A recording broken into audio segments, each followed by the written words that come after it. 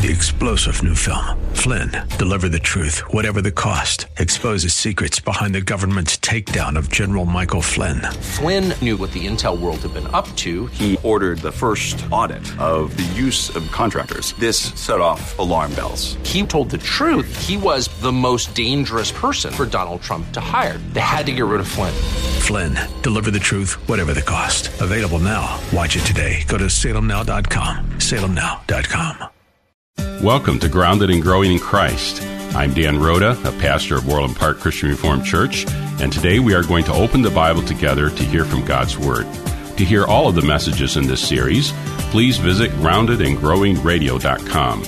There you can learn more about this audio ministry, and we'd love if you'd consider providing financial support by making a gift of any amount.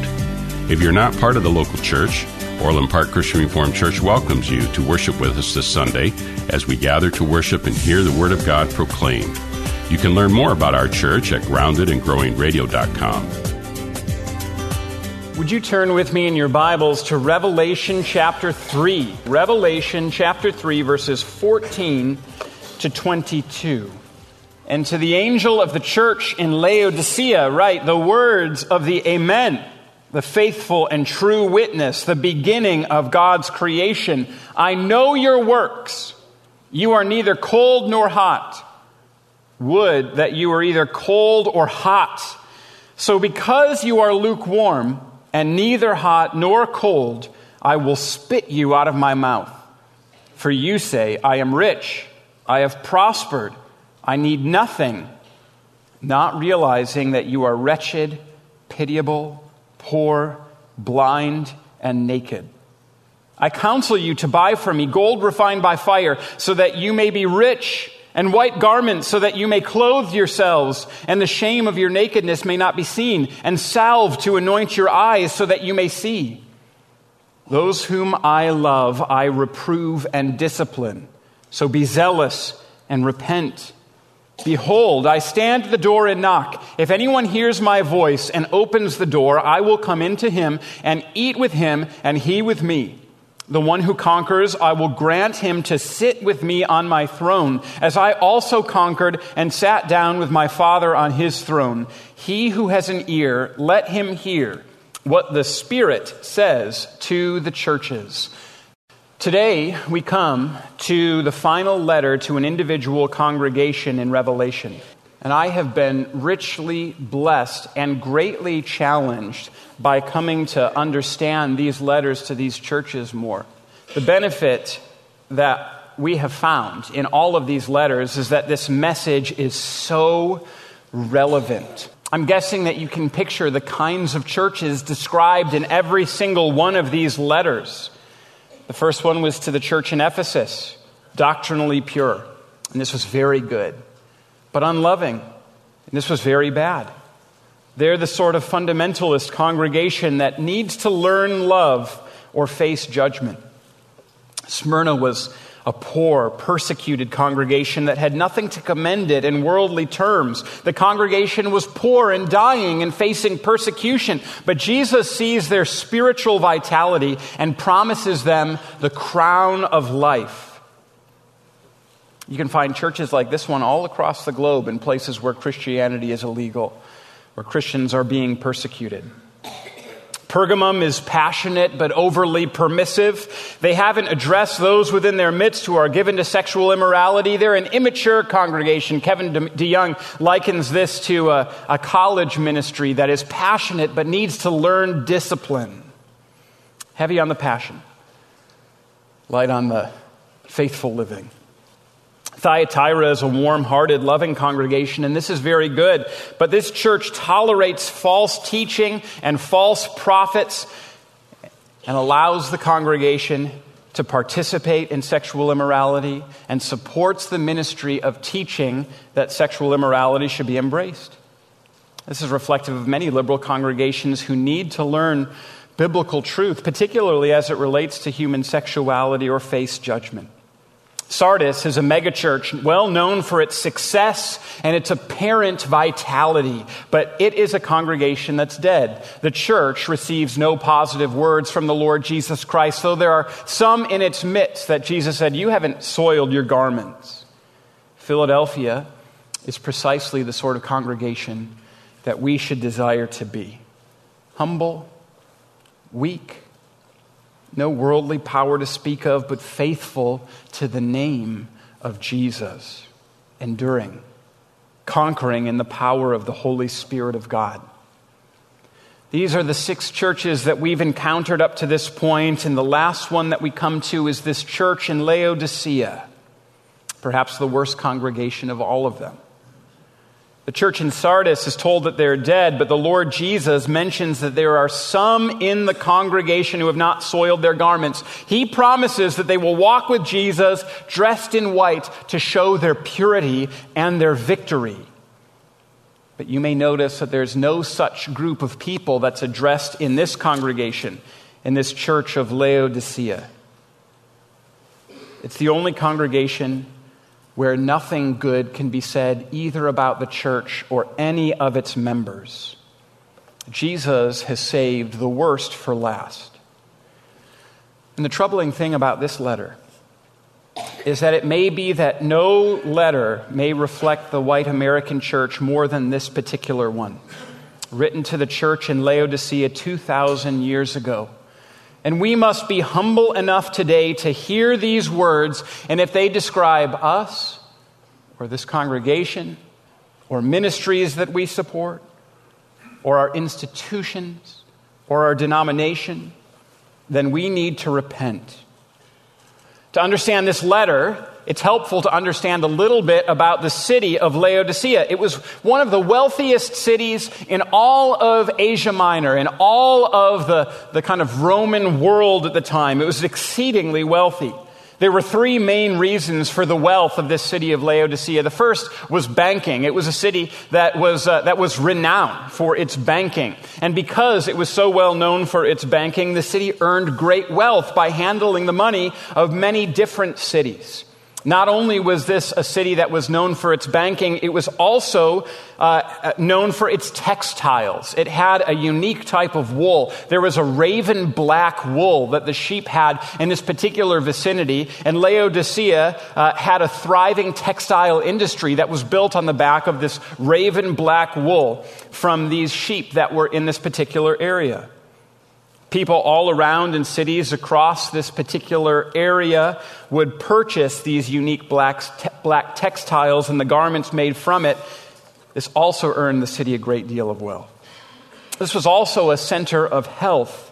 The doctors and scientists of Laodicea had discovered an eye salve, or a compound for curing diseases that was known as Phrygian powder.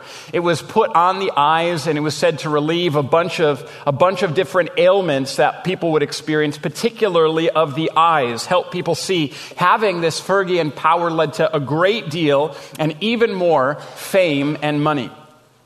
The city was so wealthy that when earthquakes devastated the city in the year 60 AD, the Roman government came in and offered money to the city of Laodicea to rebuild what had crumbled and fallen down.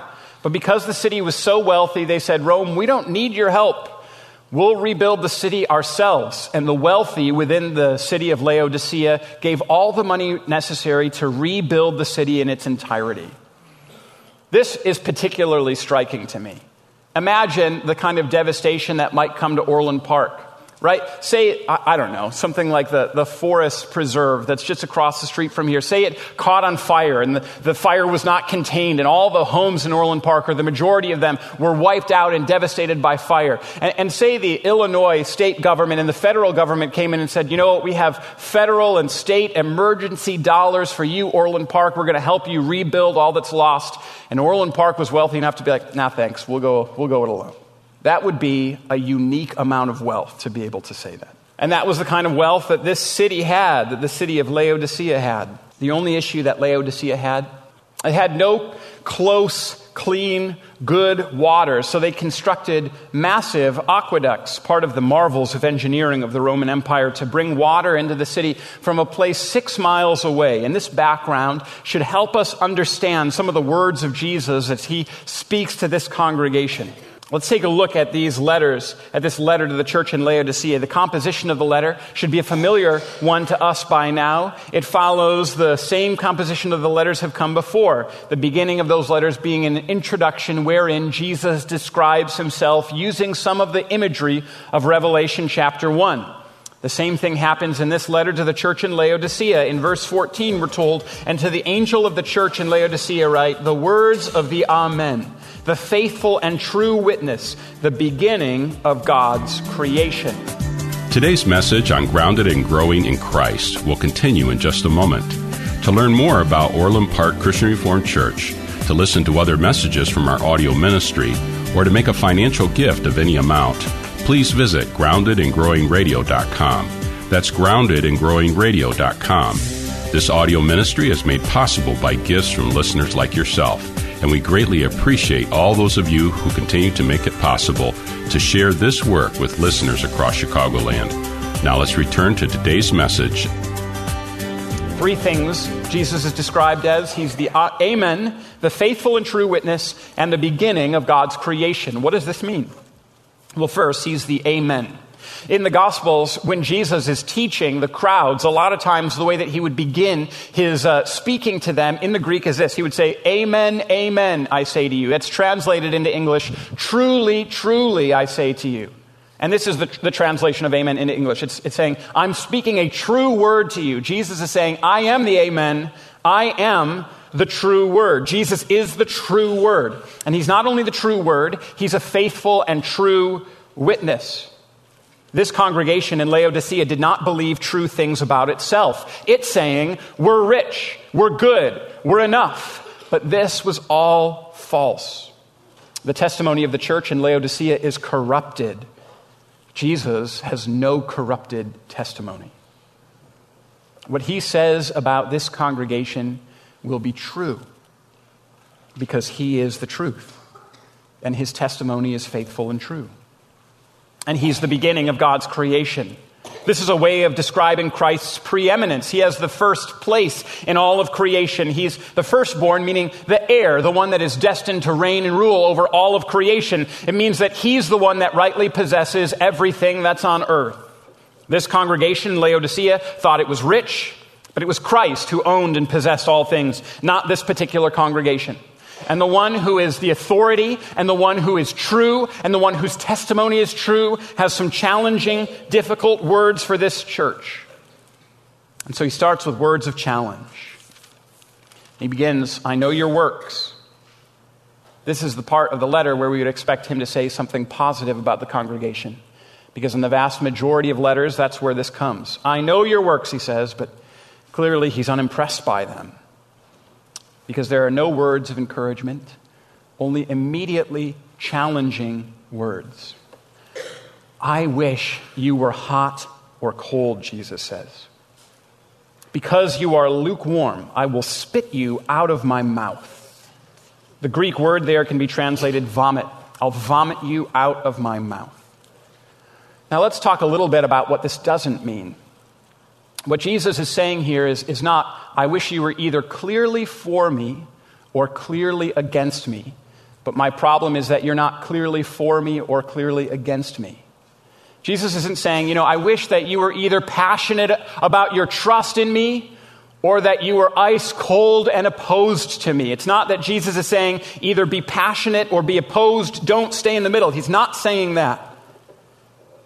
Well, what is Jesus saying by saying, I wish that you were either hot or cold, but because you're lukewarm, I'll spit you out of my mouth? Well, perhaps what he's saying is related to the particulars of this city. As I mentioned at the very beginning of this sermon, Laodicea had a problem with its water supply. It had aqueducts to bring in water from 6 miles away from hot springs in a town that I can't pronounce about 6 miles away. It's a town that starts with the word D. I'm not even going to try to say it because it's too difficult for me to know how to pronounce it, and it probably wouldn't be helpful to us anyway. Anyway, the water coming in from 6 miles away through this aqueduct system that had been constructed did not have enough time to cool in the aqueducts, but arrived to the city lukewarm. It also had the problem of being filled with minerals that made the water undrinkable.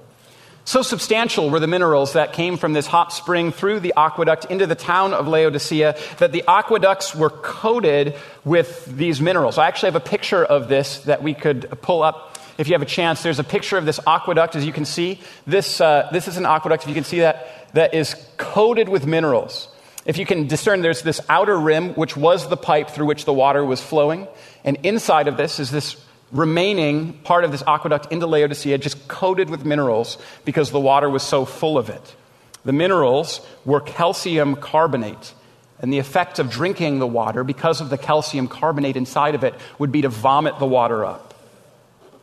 In contrast to that, there were two cities right near the city of Laodicea, a part of the same trade route. Just to the north was the city of Hierapolis, about 6 miles away. It was well known for its hot springs. People would travel from miles around to come and experience the healing benefits of the hot waters of Hierapolis. And on that same trade route, about 10 miles to the east of the city of Laodicea, was the ancient city of Colossae.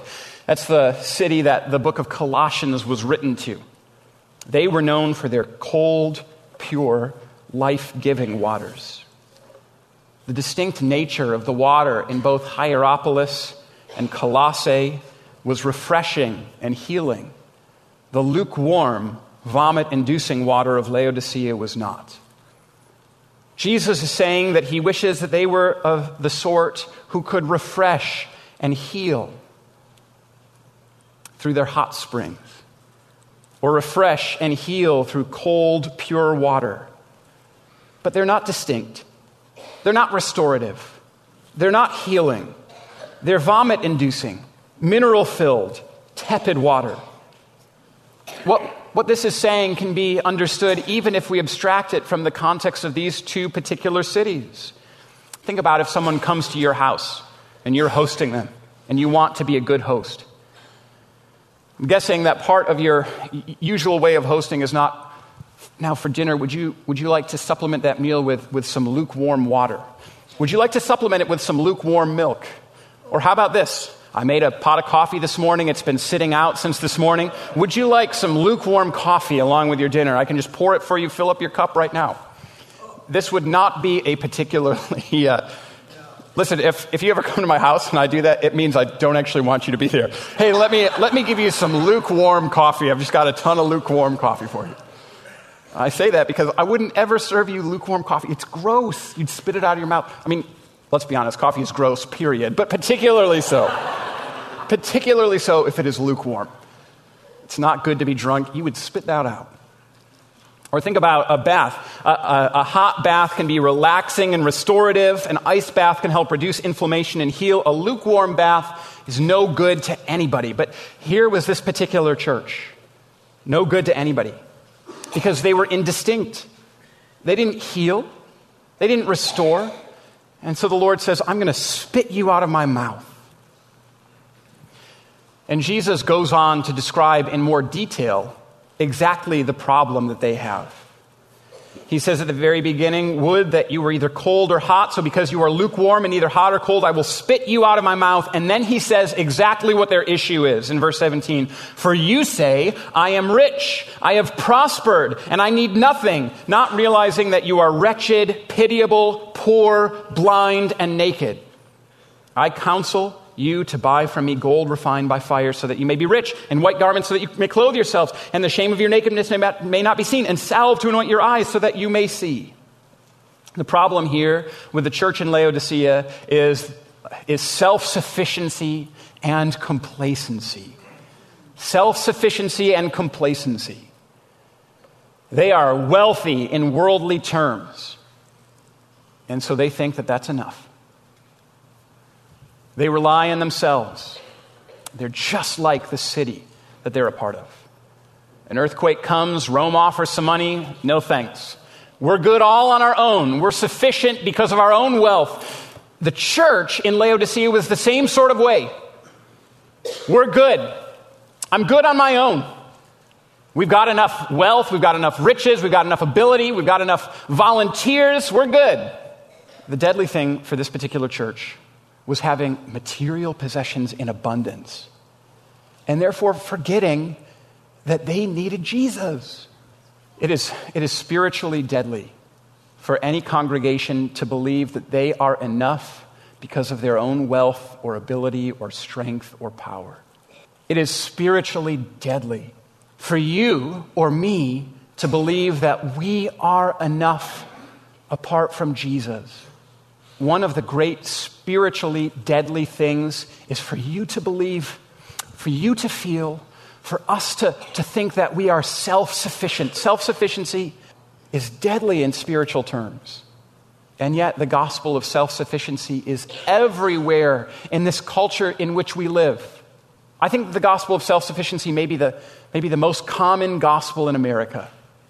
And therefore, this message to the church in Laodicea can cut deep because it tells us, don't put your trust in yourself. It tells us an exceedingly challenging message. It tells us, you are not enough. You are not enough apart from Jesus. I've got a couple of pictures here. These are some things that you can buy on Etsy right now. If you want to, navigate to Etsy, hopefully not during the sermon. But if we could pull up the second picture here, I want to show you some of the things that you could purchase right now if you were to navigate there to Etsy. Look at that. You see what that reads? It says, I am enough. It says, I trust my intuition. I seek no one's approval. I accept my imperfections. They make me who I am. I love my uniqueness. You can go to Etsy and purchase this. I mean, this is like American religion 101 right here.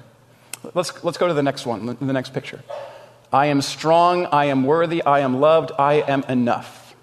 I am enough. If you can find just a ridiculous amount of artwork or charms or things that will tell you that you are enough just the way that you are, that you need nothing else. This is the religion of America right here. And please understand, a lot of times these have been created for people that have been demeaned or mistreated by all sorts of folks around them. The message that they need to hear is, listen, you've been created good. That you've been made by God, that He loves you, that He cares for you. But the simple message, I am enough, is a deadly one. Here's the truth of the gospel. I am not enough, but Christ is. I am not enough. My works are not enough, but Christ's cross is. Nothing that I have done is enough, but Christ's resurrection from the grave is.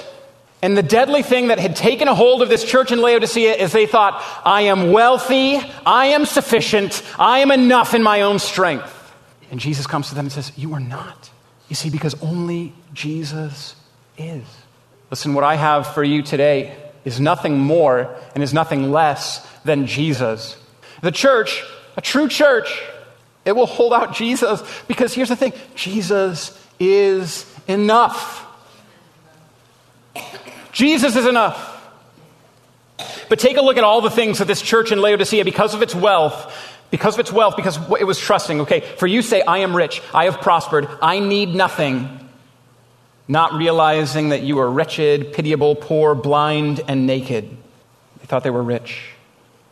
But Jesus doesn't back off. You're wretched, you're pitiable, you're poor, and you're naked. This was a region in which textiles were exceedingly popular. They had all the finest of clothes. They were arrayed in all of their Dolce & Gabbana and Burberry and Prada, but they had no spiritual garments to wear, and therefore they were naked and pitiable and poor and wretched. Remember the story of the emperor who had no clothes? He got taken in by some hucksters who claimed that he would be the one that was dressed in the finest clothes of all the land.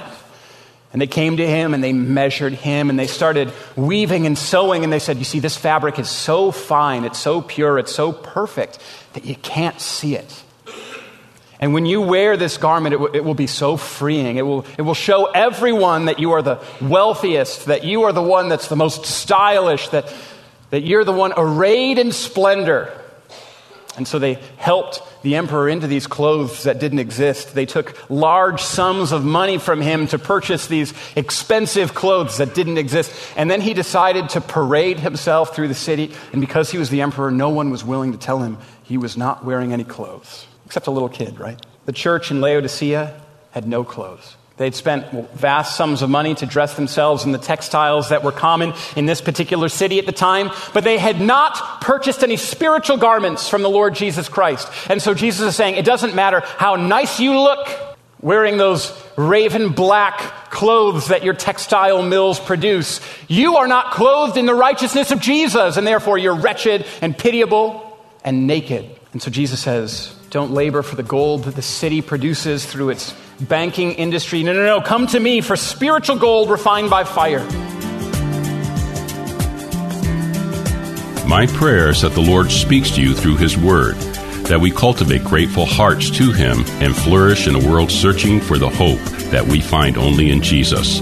To hear more about gratitude, to learn about Orland Park Christian Reformed Church, or to support our work preaching the Bible on AM 1160 through this audio ministry, visit us today at groundedandgrowingradio.com. I'm Pastor Dan Rhoda, and on behalf of the Orland Park Christian Reformed Church, we want to thank you for your support and partnership in proclaiming the Bible here on AM 1160. If you're not part of a local church, Orland Park Christian Reformed Church welcomes you to worship with us this Sunday. You can find all the details online at groundedandgrowingradio.com. Thanks again for joining us, and until next time, may God bless you. Grounded and Growing in Christ can be heard weekdays at 2 p.m. on AM 1160. I'm Derek Buikema, pastor of Orland Park Christian Reformed Church. This month we're focusing on the topic of gratitude throughout the Bible, exploring how God has instructed us to flourish in the world with hearts grateful and thankful to God. If you're not a part of a local church, Orland Park Christian Reformed Church welcomes you to worship with us this Sunday as we gather to worship and hear the Word of God proclaimed. You can learn more about our church at groundedandgrowingradio.com. 3-star General Michael J. Flynn, head of the Pentagon Intelligence Agency, knew all the government's dirty secrets. He was one of the most respected generals in the military. Flynn knew what the intel world had been up to. He understood its funding. He ordered the first audit of the use of contractors. This set off alarm bells. The explosive new documentary, Flynn, Deliver the Truth, Whatever the Cost, uncovers the facts behind this scandal. Flynn told the truth. He was the most dangerous person for Donald Trump to hire. I find out the worst enemy that I'm going to face in my life is right here in America. They took my assessment and they wanted me to change it. And I was like, I'm not changing it. They had to get rid of Flynn.